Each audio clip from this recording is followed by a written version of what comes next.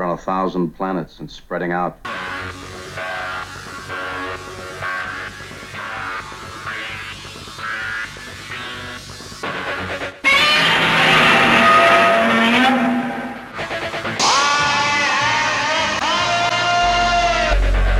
Open the pod bay doors, Hal. Danger, Will Robinson. Danger. Look, up in the sky. It's a bird. It's a plane. To the bat holes. May the force be with you. Who is that masked man? Avengers, assemble. Good afternoon and welcome to the Fantastic Forum. I'm Ulysses E. Campbell. Before we begin today's discussion, here is some genre-related news. Merchandise for Black Panther Wakanda Forever has seemingly revealed the Marvel Cinematic Universe's version of Namor the Submariner. Shared by MCU Facility on Twitter, the artwork depicts the Atlantean hero who has been rumored to make his live-action debut in that film. If authentic, this art could be the first look at the design and costume for the MCU's version of the character. Tenoch Huerta has been rumored to portray Namor. The actor trolled fans this week on his Twitter page. Leaked plot details of Wakanda Forever indicate that there will be a conflict between Atlantis and Wakanda, possibly over the Wakandan vibranium. None of this has been confirmed by Marvel. Black Panther Wakanda Forever opens in theaters on November 11, 2022. A new trailer dropped this week for Warner Brothers Animation's first ever all-CG animated feature-length film, Battle of the Super Sons. You can check it out on one of the Fantastic Forum social media pages. And while you're there, if you haven't already, follow us on Twitter and Instagram and like us on Facebook. We like to be followed and we love to be liked. Battle of the Super Sons is coming to 4K Ultra HD Blu-ray Combo Pack, Blu-ray and digital on October 18th, 2022. Some anniversaries this week, as July 8th marked 65 years since the formation of Hanna Barbera Cartoons Incorporated. The American animation studio and production company produced animated and live-action programming up until 2001. It was absorbed into Warner Brothers Animation and collapsed into Cartoon Network Studios. Hanna-Barbera created many well-known cartoon characters, including Yogi Bear, Huckleberry Hound, Space Ghost, Tom and Jerry, and Hong Kong Phooey. The studio produced such well-known cartoons as The Flintstones, The Jetsons, Johnny Quest, Scooby-Doo Where Are You, Josie and the Pussycats, and Super Friends, among many, many others.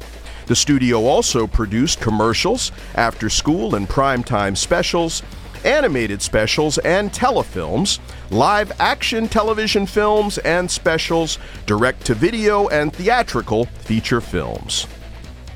And Walt Disney Pictures' Tron opened in theaters 40 years ago on July 9, 1982.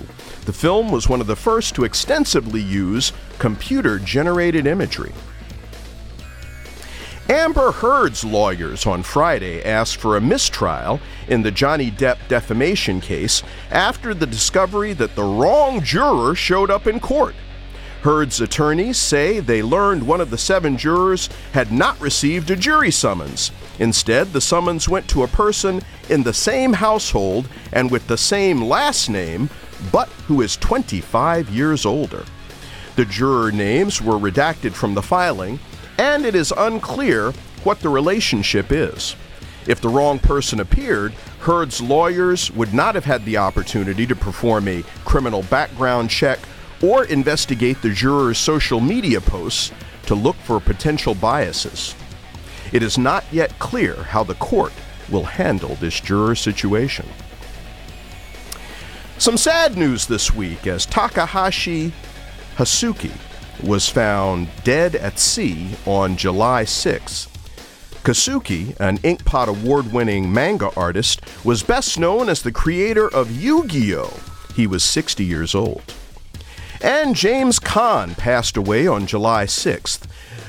The actor appeared in many genre-related productions over his career, including Alien Nation, the 1974 original Rollerball, Eraser, Dick Tracy, Lathe of Heaven, Elf, and Countdown. He was 82. Finally, Robert C. Harvey died on July 7th. Harvey was an Inkpot Award-winning author, critic, and cartoonist, and had a regular column in the Comics Journal. He also wrote a number of books on the history and theory of cartooning, with a special emphasis on comic strips. He was 65. He was 85. Yikes.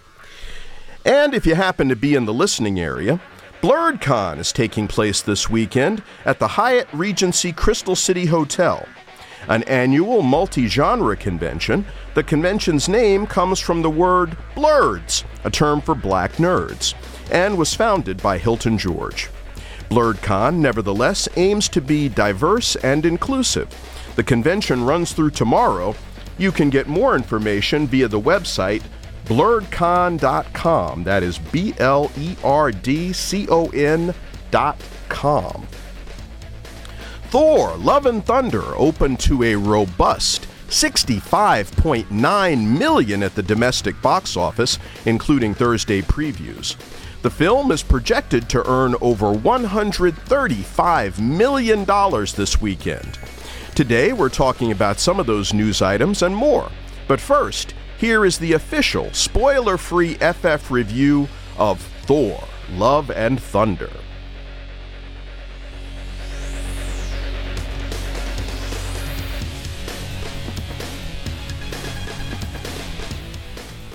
Ulysses Campbell for Fantastic Forum. Thor: Love and Thunder, the latest Marvel Cinematic Universe Phase 4 offering, is an action-adventure comedy romance. There was way too much comedy and not nearly enough of the other stuff. However, it sticks to the established MCU formula enough that audiences will find it an enjoyable movie-going experience. Thor is traveling with the Guardians of the Galaxy, essentially in retirement. Their adventures are interrupted by the appearance of the galactic killer, Gorr, the God Butcher, who seeks the destruction of the gods. Thor returns to Earth and enlists the help of Valkyrie, now ruling the Asgardians, and Korg. To his surprise, Thor finds that his ex-girlfriend, Jane Foster, now inexplicably wields his enchanted hammer, Mjolnir, as the mighty Thor. Together, the group embarks upon a quest to discover the secret of the God Butcher's vengeance and stop him before he annihilates all the pantheons of gods in the universe. As still images and clips from this movie were released, I became more and more excited about it. Comic book movies seem to work better when based on an adaptation, and the Lady Thor storyline from noted writer Jason Aaron was one that was particularly well received by fans. While I enjoyed Thor: Love and Thunder, I found it terribly disappointing. For me, it failed to live up to the promise of the source material. Also, the comedic elements totally overwhelmed everything else. Personally, I thought that Taika Waititi took it over the top during his previous work on 2017's Thor Ragnarok. But that movie remained serious enough to preserve the dramatic story elements. Worse still, the film begins wonderfully. The introductory backstory on Gorr suggests that Thor: Love and Thunder will go in a different direction altogether. And then, jokes! I haven't seen a movie make a greater left turn after an opening sequence since The Fifth Element. And it's really unfortunate, as all the components are present to have made an exceptional movie. Starting with the cast, which is excellent. Great actors and actresses who do their best with the material they've been given. The film stars Chris Hemsworth, Natalie Portman, Christian Bale, Tessa Thompson, and Taika Waititi. Appearing in supporting roles are Russell Crowe, Jamie Alexander, Chris Pratt, Dave Bautista, Karen Gillian, Palm Clementif, Sean Gunn, Vin Diesel, Bradley Cooper, and Karan El Dyer. There are also several well-known performers who appear in some surprising and entertaining cameo roles. The performances of Natalie Portman, Christian Bale, and Tessa Thompson stood out for me. Also, that of young actor Karan El Dyer is noteworthy. There were so many lost opportunities with this movie. It is obvious that Taika Waititi is a very talented director. I think after the success of his work on Ragnarok, he perhaps was given too much latitude and creative freedom. Although I can see the vision, a lot of what he has attempted in Thor: Love and Thunder just fell flat. I was pleased that, unlike Doctor Strange in the Multiverse of Madness, this movie wasn't overly beholden to or dependent upon any of the other MCU films or television series. Of course, the effects were top-notch. I also enjoyed the Easter eggs that so many other fans of the comic source material will recognize. And I'm sure some will adore the movie for Chris Hemsworth's bare bottom. Be sure to stick around for the mid- and post-credit scenes. Michael Giacchino provides his usual high-quality musical score. Okay, my last bit of disappointment. Gore, the God Butcher, was a terrific comic supervillain, on par with the antagonists Thor battled back in the Silver Age stories from Lee and Kirby. And when I learned that Christian Bale had been engaged to play the character, I was ecstatic. This could have been, should have been, so much more intense and dramatic than what was portrayed here. It's simply a terrible waste. Thor: Love and Thunder runs 2 hours and 5 minutes, which is, of course, brisk for this genre. It's rated PG-13 for intense sequences of sci-fi violence and action, language, some suggestive material, and partial nudity. Pretty much standard Marvel Cinematic Universe fare that checks all the prerequisite boxes. But too much humor stifles what could have been an intense, dramatic story with some action, romance, and real consequences. Looks great on the big screen, but you can feel free to wait for this one to stream on Disney+. 1.5 stars out of 4. Ulysses Campbell for Fantastic Four.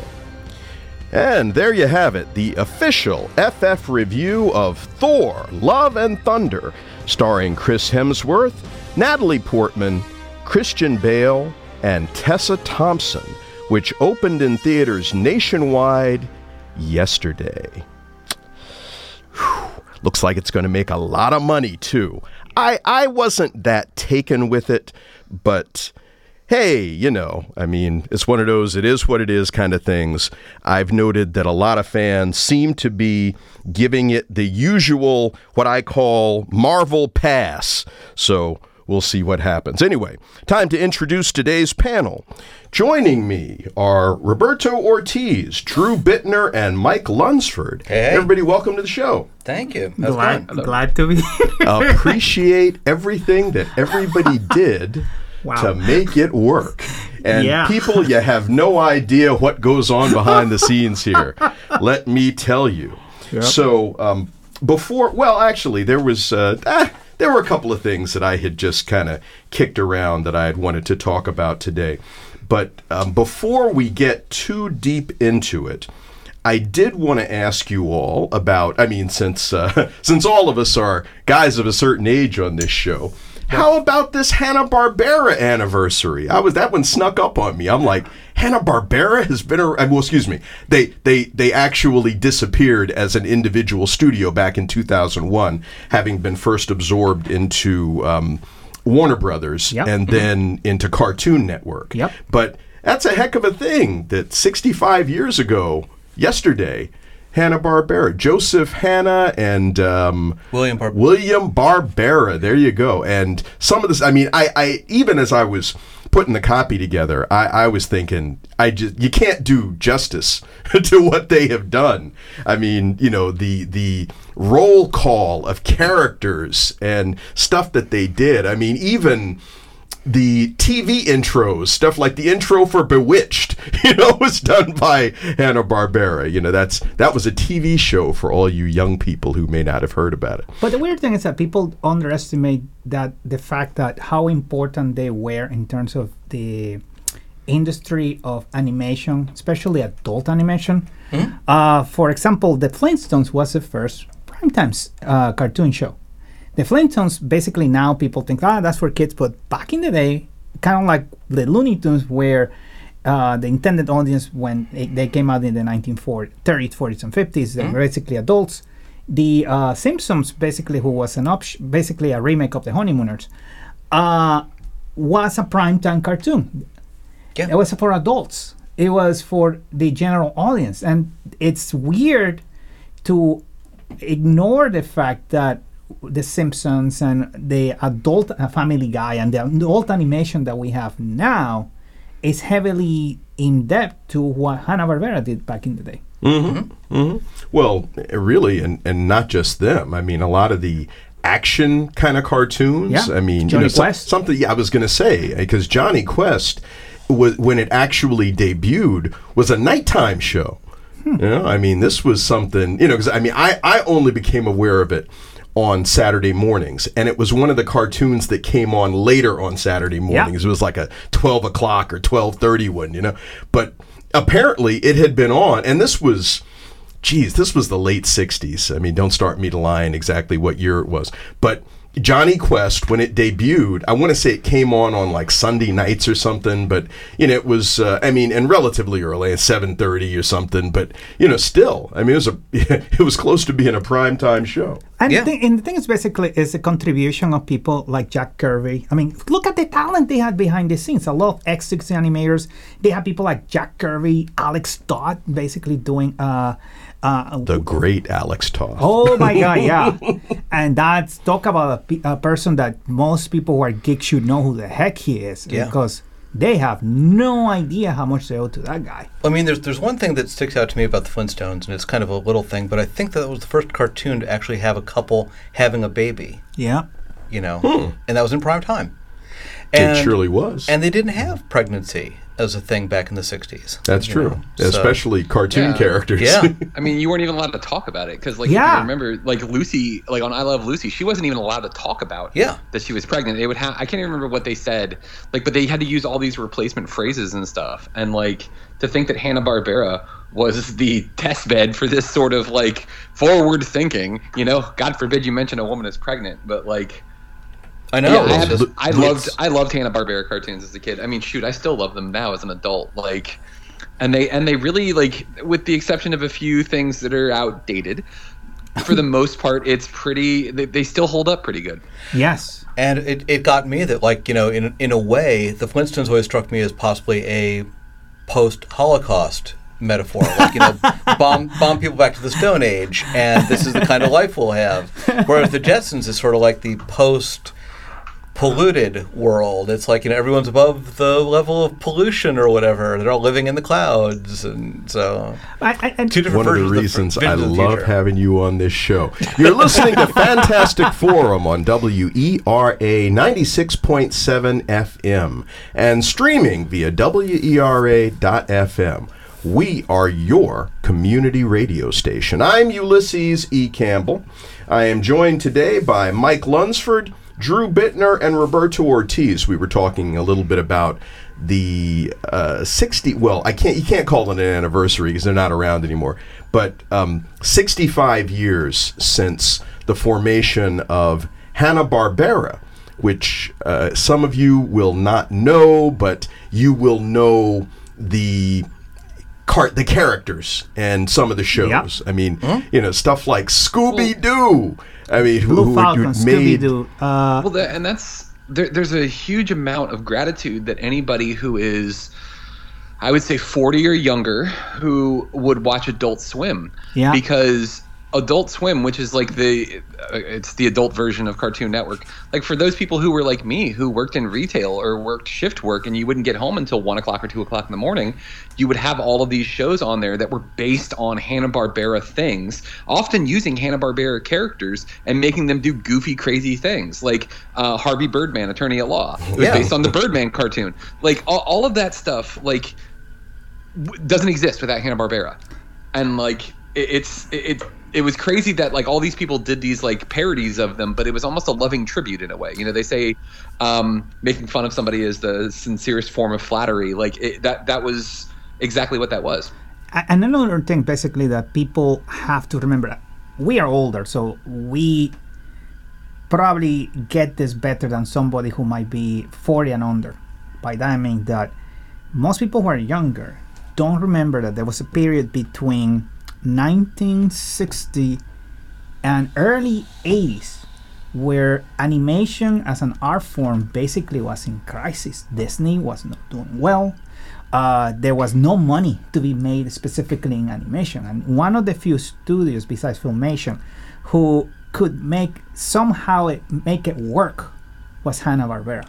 Hanna-Barbera, Patty Freleng, there's a couple of others, but yeah, and they were going for the cheapest, lowest common denominator animation they could do, because that was what the networks wanted. But they did it well, and they did do it well. I mean, have you seen Scooby-Doo, for example, in terms of how well the first 2 seasons of Scooby-Doo? I mean, taking consideration basically that the consideration budget, how well the concept of Scooby-Doo was. I think Scooby-Doo endured largely because of those 2 seasons. I think that's what it is. I mean, they created a character concept with the Scooby-Doo gang and the Mystery Machine and the Monster of the Week format that they did, which they kind of pioneered. Yeah, the conception of a lot of that stuff. And Drew, I'm really impressed with your analysis of the Flintstones and the Jetsons from a couple of minutes ago. Because back to that, huh? But similarly with Scooby-Doo, somebody had to explain to me that, hey, the dog, Shaggy was a stoner. He's in the back. The dog wasn't really talking. Exactly. That's why he was always hungry. It was like, the munchies came down. It's like, hey. And think about how integral all of those Hanna-Barbera cartoons are to society at large now, especially pop culture. Yeah. There's so much stuff that we all do because of those things. Like the whole oh, well, who's the villain? Why, it's Old Man Withers, the man who runs the haunted amusement park. Yeah. That's all part of what we are now. We'll joke, my kid did it the other day. I was irritated about something, and he was like, would you feel better if you had a Scooby snack? And I was like, no. He's like, what about 2 Scooby snacks? And the term Scooby Gang. It was popularized by Buffy the Vampire Slayer, but it's become part of the fabric of our pop culture. Everyone has a Scooby Gang now. Mm-hmm. And the cool thing is that the contribution of Hanna-Barbera still continues to this day. As Mike basically started saying, the offshoot of Hanna-Barbera was the Cartoon Network. What happened with the Cartoon Network? We basically end up with people with concepts like Samurai Jack, and all the work by, I cannot say his name to save my life, Jenny Tartakovsky. Thank you. And what he's doing now. Have you seen the stuff he's doing now with Primal? For the love of God. On how good the animation is. I would say that, yes, Hanna-Barbera is one of the great tree trunks on which a lot of these things rest. Oh my God! I would make an argument for, like I said, to Patty Freleng. I'd also make an argument for Jay Ward. Jay Ward was doing extremely smart animation. I mean, smart storytelling with Rocky and Bullwinkle, and with Dudley Do-Right and all these other characters, in a time when smart was, Yes. But one thing that Hanna-Barbera did better is that they could tell that a lot of this, and I've read a little bit about this, how a lot of the old Disney animators, especially the ones that left the studio, were hungry to try different things. And Hanna-Barbera basically offered them the opportunity to try different things. That's awesome. Even if it was cheaper and things like that, they were allowed way more liberty than what they got in Disney. Sure. Yeah. And that's why you saw a lot of experimentation in Hanna-Barbera back in the 70s, specifically things like the Inhumanoids, like Thunder, the Barbarian. And there's a lot of stuff they did back in the 70s. And they hit a home run with the Super Friends back in this, to the point that DC Comics almost dreads the fact that all the stuff that Hanna-Barbera did back in the 70s and early 80s with superheroes, because the version of what a lot of people think of what it's in their heads, it's in their heads based on what Hanna-Barbera did with them back in the 70s. Like Batman 66. Yeah. Very much so, yeah. So Hanna-Barbera, it's not only, I wouldn't even call it a tree trunk, I would basically call it a full damn tree in terms of how it's like Walt Disney is one tree and Hanna-Barbera is definitely one of the big trees that it's to this day still growing. In terms of influence, I think that Hanna-Barbera has been more impactful on animation. I don't know. I mean, is it unfair to say that Hanna-Barbera has probably been more impactful on animation than Disney in a lot of ways? I think on the small screen, I would agree. I think on the big screen, Disney for sure. Because I mean, if you look at all the stuff that Disney did in the early days, I mean, like the whole, I can't remember the exact term for it, but essentially like the multi-pane stuff that Disney was doing in their early days, like that's like really innovative, but on big screen. Yeah. And that was their focus. They're like, let's put it in the movies. And Hanna-Barbera was like, wait a minute, hang on. We got this thing, television. And like they really grabbed that and ran with it. So like I would say that like I think they each had their own niche for sure, but they both like had a huge contribution. I think that when you come to comedy and you come to like, if you're going to say like what was the predecessor of The Simpsons, it's more Hanna-Barbera than it is Disney for sure. Oh my God, yes. Definitely. I mean, Family Guy and The Simpsons would not exist now. Friggin' Seth MacFarlane worked for Hanna-Barbera. He talks about it at one point because he was saying when he was working for them, Joe Barbera was getting up there in age and they were talking about what they were watching on TV. And Barbera just like chimes in and he's like, hey, have you guys seen that show about that Jewish guy from New York, Steinberg? And they're like, you mean Seinfeld? And he's like, yeah, that's what I mean. He talks about like working in those studios when he was younger. So like, you can definitely see the influence in his stuff. I think what's interesting, and this just occurred to me when we're talking about this, is that going back to my comment before, Hanna-Barbera inspired a lot of creators who took what they did and took the ball and ran with it and did their own thing with it. And I don't think that Disney has as much. Because the problem is Disney tends to be more corporate. Yeah, well, I mean, it's different. Again, it's different. It's different media. It's different spheres. It's different goals and agendas, and what they're trying to do is different. But I think that Hanna-Barbera may wind up, like I said, being more influential ultimately because they inspired so many more people to do what they were doing and do it in a modern, in this generation, in the next generation, and so on. From my point of view of animation, Disney, I love all of them, by the way. I really do. But Disney tends to be more vision focused, and Hanna-Barbera and now Warner Bros. Animation has a reputation of being a little bit more, and actually Warner Bros. In general tends to be more creative focus. In other words, Disney tends to basically has a specific vision that has been agreed to, and Warner Brothers Animation and Hanna, which basically it's the merger right now of Hanna-Barbera and Warner Animation, what it used to be, tends to be a little bit more flexible in terms of vision. It has a rep for that. And look at the work again of when I cannot say his name again. Tartakovsky. Yes, and a lot of, or even Steven Universe right now, which is basically a direct descendant of basically all the stuff that we've been talking about. Sure. How that it's directly the vision of Miss Sugar, and I cannot believe she's not in that, but yeah. But it's fascinating how influential they have been, specifically in pushing the work of animation in terms of an art form.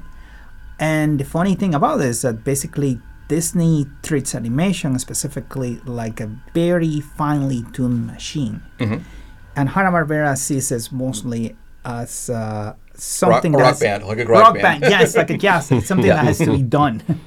Yeah. But both approaches are valid, but they're different. Well, and the other thing, we went way further down the rabbit hole on this than I had intended. It's a lot of fun. But well, yeah, I mean, and it's really significant is the other thing. So I'm not but so upset. But the other thing that I just wanted to mention that was not equally influential, but certainly as noteworthy today is the fact that Tron from Walt Disney opened 40 years ago today in theaters. I'm old. And good God. Well, yeah, but the fact I remember how groundbreaking that was because it was one of the earliest films to use the computer-generated imagery as extensively as they did. Not as much as people think. It's only about 20 minutes of computer graphics in that movie. Well, and they combined animation, but it was certainly extremely ambitious for the time. Oh my God, yeah. And that's the point. But look, hey, that musical cue means it's time for us to take a short break because, of course, Fantastic Forum comes to you via WERA 96.7 FM in Arlington, Virginia, We're a community radio station, and among other things, that means we're non-commercial. We rely on the ongoing generosity of our underwriters, sponsors, and listeners to operate the station. Please visit the website at wera.fm or that of our parent organization, Arlington Independent Media, at arlingtonmedia.org to find out how you can make your tax-deductible gift in support of community radio, community media today. Did I mention it's tax-deductible? arlingtonmedia.org, wera.fm. But look, the panel has a lot more to talk about in the second half of the show. I'd wanted to get into this, I don't know whether I should call it a leak or what, but this image of Namor, the Submariner, that came out not too long ago. And, of course, we're getting closer and closer to the release date of Black Panther 2, and rumored that Namor is going to be in it. So we're going to speculate a little bit that in the second half of the show. But stick around, because we'll be right back after this.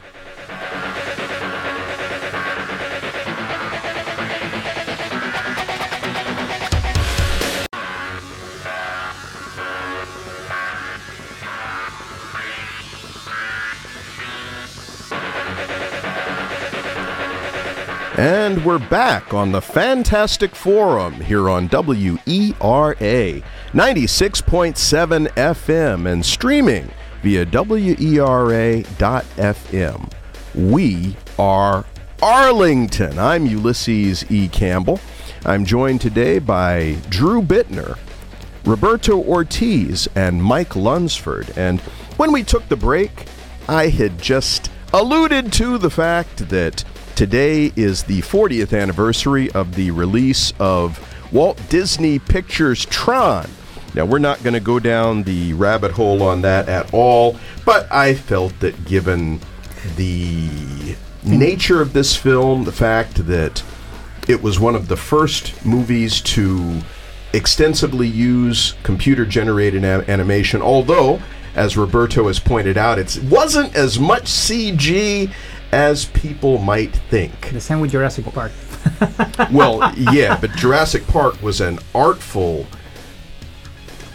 combination of practical effects. Yeah. The Stan Winston Studios built a whole bunch of actual animatronic dinosaurs. It was very clever, the way that they combined a lot of different elements. Yeah. Similar to the way that Superman, the movie, combined front screen projection and rear screen projection and model use and wire work and a bunch of other stuff. Well, absolutely. Yeah. I mean, and many of those films we just mentioned, because certainly Jurassic Park holds up extremely well. Superman, the movie, holds up extremely well. Tron, I haven't seen in a while. I personally thought, in terms of the overall effects, that Tron Legacy picture, I got to give it the chef's kiss, because obviously with the advances in technology, you could do a lot more than that. But I digress, because here in the second half of the show, I had wanted to address this, not controversy exactly, and hey, look, Black Panther Wakanda Forever, the sequel to the extremely successful Black Panther, opens on November 11th. And obviously we're in the home stretch to that.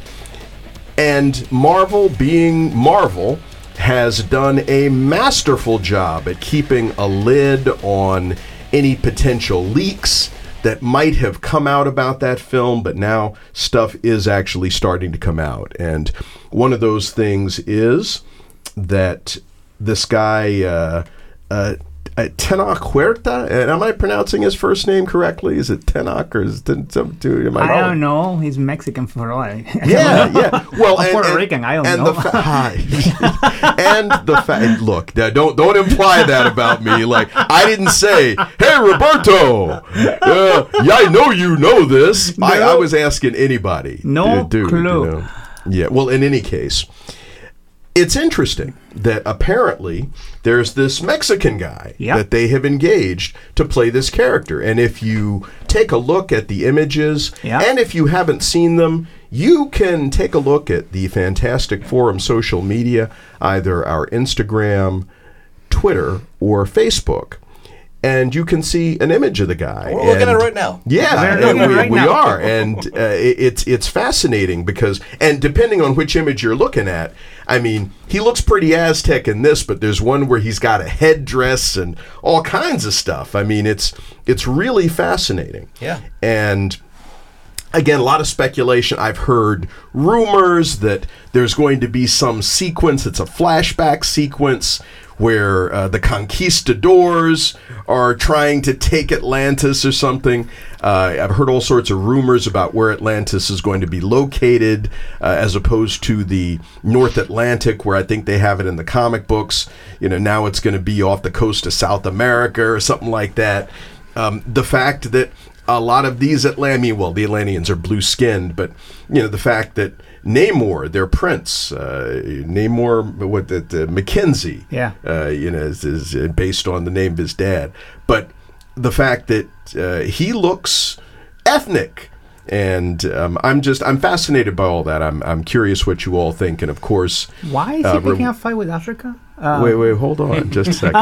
Hold on, Jay, so because there you go, Mike. I was going to ask you. Yes, I listened to a pronunciation of it. It's Tenoch. Tenoch, thank you. Tenoch Huerta, yes. Yeah. There you go.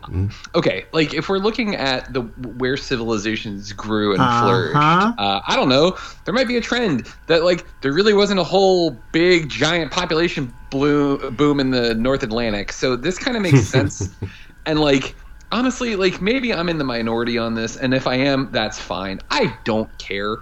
Like I'm cool. Make it Central America, make it South America, like add some flavor to this. Like I think it'll be fun. I think it'll be interesting. It will be fun. As a counterpoint, Mike, I think this is the defining question of our civilization, and I don't think anything could really possibly matter more. Yeah. So your flippant disregard of this issue is just really distressing to me. And how dare I? How dare I not care? Well, and let's face it, if the winged feet of Namor of a raging egomaniac, let those winged sandals fall on your neck. Yeah. So let's face it, though, because San Diego Comic-Con is coming up in like 2 weeks, I think. Soon, yeah. And all will be revealed. I'm sure that there will be a Marvel panel. In Hall H. They'll be talking about, exactly, and they'll be talking about this.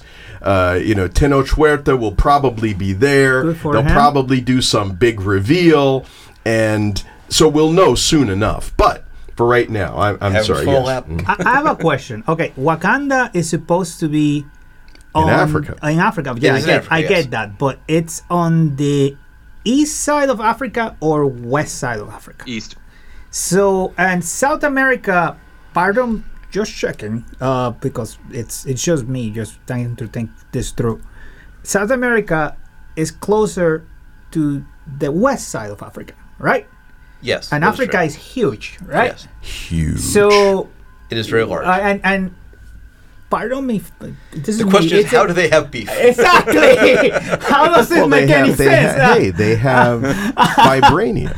Okay. And Wakanda is the largest source of vibranium on Earth by virtue of this meteor that struck there centuries ago. It may well be that Atlantis needs vibranium. Or wants vibranium, but certainly is aware of it. And my understanding is, well, and particularly if you look at the comic books, there is Atlantean super science, and they are extremely advanced. Good luck dealing in terms with of their level of technology. Well, the Wakandans are pretty advanced too. Yeah. But this is one of the reasons why in modern Marveldom, Namor has emerged as a good foil for the Black Panther and for Wakanda, because let's face it, the Black Panther, he is a technologically sophisticated individual, has augmented his abilities by virtue of that technology to where I like him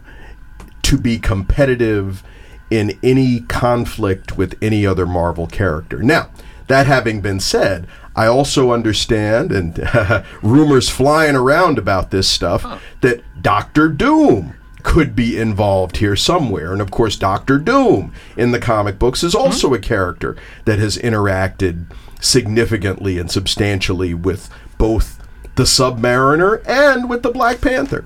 Good luck at making that work, because so many people have tried to make Doctor Doom work and frankly failed. I mean, I'm pretty sure they will pull it off. But Well, none of them are what's interesting this guy. is as I do my Google research here, it turns out that Wakanda in the MCU is in a different spot than Wakanda in the regular comics. Okay. Because in the regular comics, it's like right near, and I just had it. Hang on a second. In the MCU, they're showing it right next to Uganda, like south of Niger, Burundi, Libya, like directly below that. That would be Central Africa, right? Yeah. Yeah. And then in the regular Marvel universe, it's like right near Ethiopia. So like pretty big gap in distance here as far as like where they would be. Yeah. Now that doesn't make it really that much closer to Central America. Well, I mean, it does sort of beg the question: how is an aquatic race going to go trekking into Central Africa to start a fight? Yeah, a landlocked country in Central Africa while we're at it. Like, Well, clearly, the implication is that they have not always. This isn't the beginning of their conflict. Is basically what I'm saying here. And if this flashback sequence is to be believed, and again, who knows? All will be revealed. But I understand this is part of the trick with Doctor Doom also, because apparently, again, from what I've heard, that Doctor Doom is going to be descended from the conquistadors. I'm sorry, what? That depending on where you look. Has anybody on the current Marvel Cinematic Universe brought them a historic book? They're changing. No kidding. They're changing that. There's a big difference between the culture of Central Europe and freaking Spain. It's different cultures. They're changing who Doctor Doom is. My people know that very well. But they're very different. He's not Victor Condoom. The thing is, oh my God! Yes, he has claimed Latveria, but even in the comic books, I mean, the guy claimed it. I mean, my impression. Well, I don't know. I thought he came from there. Don't start me to lie. From there, yeah. Oh, his mother. His mother was a gypsy. Yeah, the gypsies moved around. That's why they were gypsies. But that's mostly Central Europe. They're changing it. No kidding. It's just like how now, the Namor looks like he's I will pay money Mexican. to see the movie with somebody from Europe with me. Actually, I have some friends from Europe who are going to be saying, what the hell? I personally... Do these Americans understand how Europe works? Personally, I'd settle for the Black Panther in the Black Panther 2, but, it doesn't look like we're going to get that. You're listening to Fantastic Forum on WERA 96.7 FM and streaming via WERA.FM. Radio Arlington. I'm Ulysses E. Campbell. I'm joined by Mike Lunsford, Roberto Ortiz, and Drew Bittner, and we've been yucking it up over this reveal or leak, or, well, I'm going to call it a reveal leak, because this actor, Huerta, who's supposed to be playing Namor. Tenoch, thank you. Tenoch. He has not denied any of this, and he was trolling fans after some of these images dropped.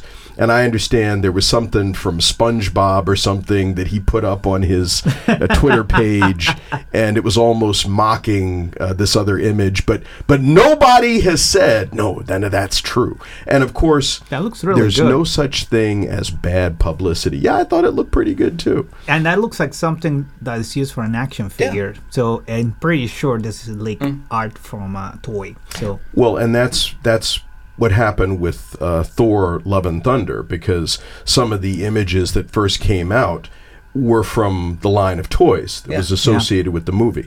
Because, of course, today, and I being an older guy, when I was a kid, you looked for toys for this stuff and they had none.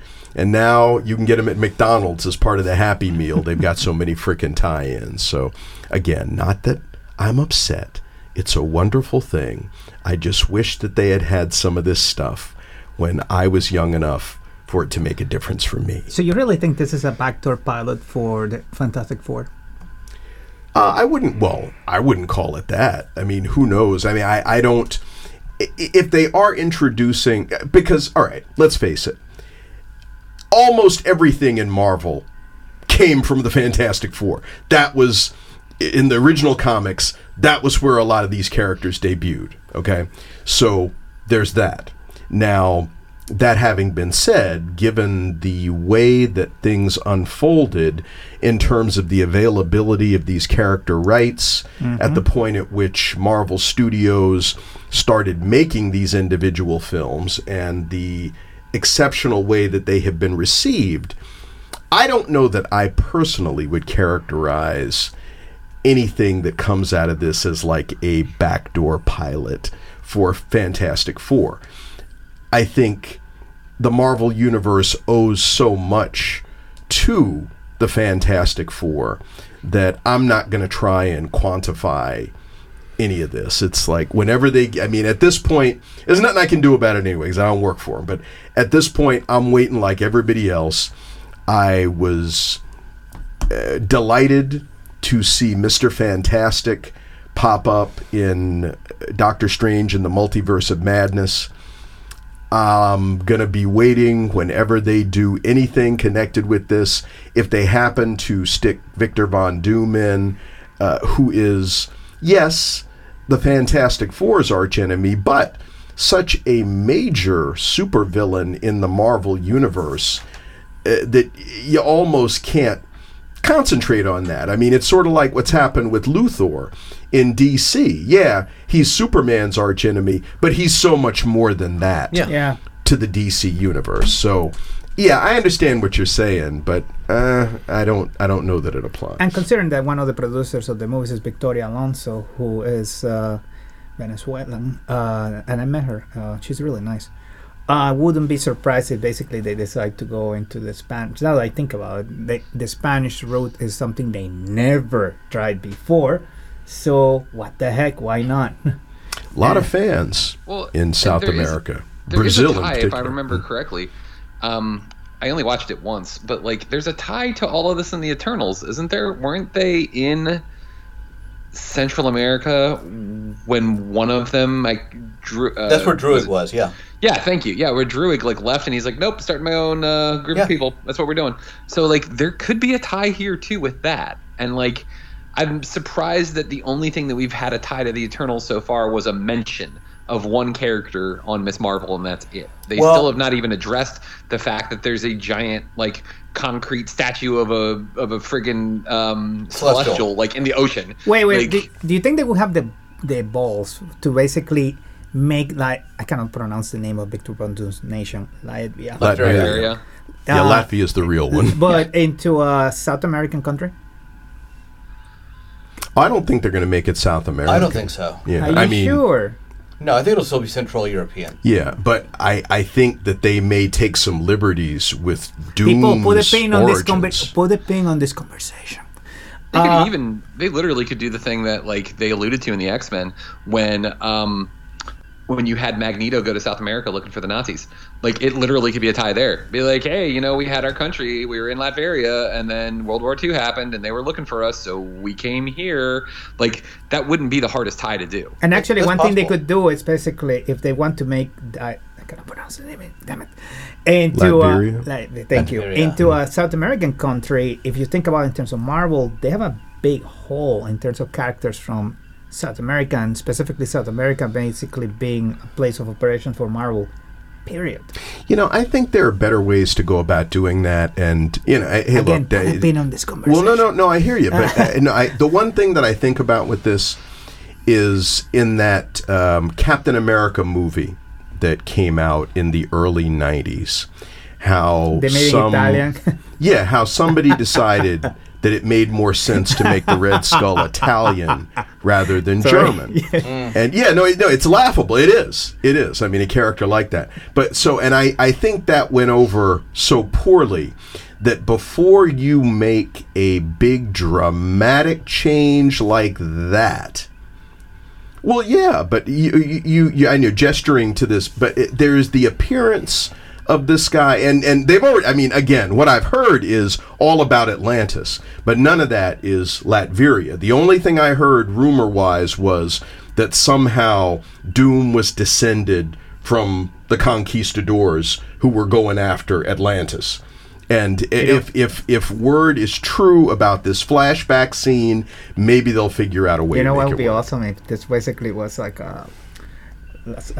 what was the thing that Muhammad Ali used to call the punch, rope-a-dope? Yes. That basically we're so focused on Namor that we're not paying attention to Victor Von Doom.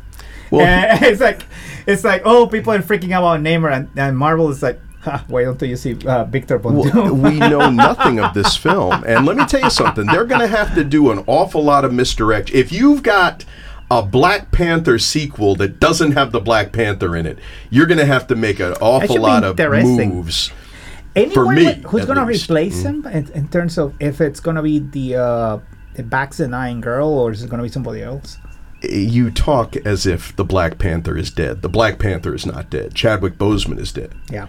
Yeah. You know, and I think all of this is a misdirection, even though there have been public declarations about not recasting the character, and understandably, because this movie was so big in the African American community that, I mean, and people's grandmothers were going to see Black Panther, and there is no association with the history of the Black Panther character in the Marvel Universe.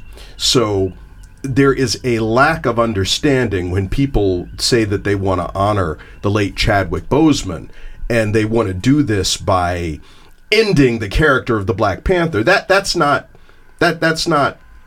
a way you observe this man. It's like stopping Superman after Christopher Reeve died. Yeah, you can't do that. I mean, and I've talked about that numerous times on the show. So one thing that they could always do, and this is, some fans may say this is a cheat, but now that they've opened the multiverse, they could always have it be that T'Challa from our Earth has gone out to explore, and someone else came back.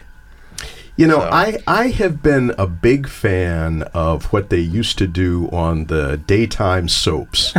Where you mean like Terrence Howard, Don Cheadle? Yeah, exactly. There you go. The role of Rhodey is being played today by Don Cheadle. Everybody acts like this is the same person, and it's just fine. So I don't have any problem with that at all. I think that would be the easiest and smoothest way to do it. But I have the feeling that there's so much fan angst right now built up over, like, is it fair to Chadwick Boseman? Is it fair to blah blah blah? It's like, and I feel like I don't think Chadwick Boseman would have had a problem with them recasting it. I'm sure he wouldn't have had a problem with it. In fact, I would expect that he would have wanted them to recast it because this character needs to go on. And speaking as an African American, I got to say, I don't want the character of the Black Panther diminished simply because, of the tragic death of this man. I mean, I want the Black Panther to be as well and as widely thought of as Batman and Superman. How many different performers have played Batman? How many different performers have played Superman? This character, even though this man originated the role, and defined the role, all he did was establish the role that somebody else needs to now pick up. And also, this is one of those things where I call it a media narrative, that basically this not necessarily comes from the mainstream people, but it's something being pushed. Oh my God, I sound like one of conspiracy people. Like being pushed by like the media, that basically, Black Panther should die, blah, blah, blah, blah. So I agree with you. And the people who are running Marvel are very smart, so I wouldn't be surprised if they're taking that into consideration. Yeah, but they got to be cagey, and there's no reason.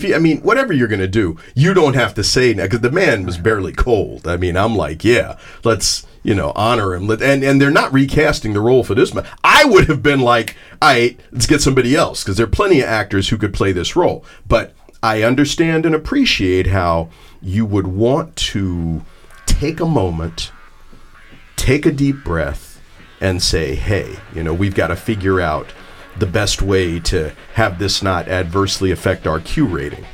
Because, of course, Marvel Studios is very concerned with the appearance of things, and rightfully so, because they've got a brand that is worth billions. Yeah. And honestly, if, for instance, if Tenoch Huerta falls by the wayside, then they'll find Elevenoch Huerta. How long have you been holding on that one, Drew? A couple minutes. That was very good. Thank you. I gotta say, oh my goodness. Yeah. But, anyway, so look, we're out of time for this show. That musical cue has reminded us that was a dad joke, dude. Well, I can think of no better place to end it up. So I'd like to thank my panelists, and you too, for tuning in. Of course, Fantastic Forum is also available as a podcast, thanks to our friends at the Great Geek Refuge. You can find it on the Great Geek Refuge website or on any of the platforms where you can find your favorite podcast. And we had some more recent episodes that just went up last week, so it's a wonderful time to get caught up. Also, you can visit the website at fantasticforum.tv. We've got full episodes of the radio program available. We've also got episodes of the television version of Fantastic Forum, along with all the various segments broken out for your convenience. The show airs here on WERA in first run each and every Saturday afternoon from 4 to 5 p.m. We're working out some difficulties here at the station, but once we do that, we'll go back to re-airing reruns of the show each and every Thursday afternoon. I should know more about that shortly, and I will share it with you as soon as I find out. So, you still got time if you want to go to BlurredCon to get there today or tomorrow. Check it out, and of course, enjoy the rest of your weekend, but come back again next week. Same bat time, same bat station. Have a good weekend, people.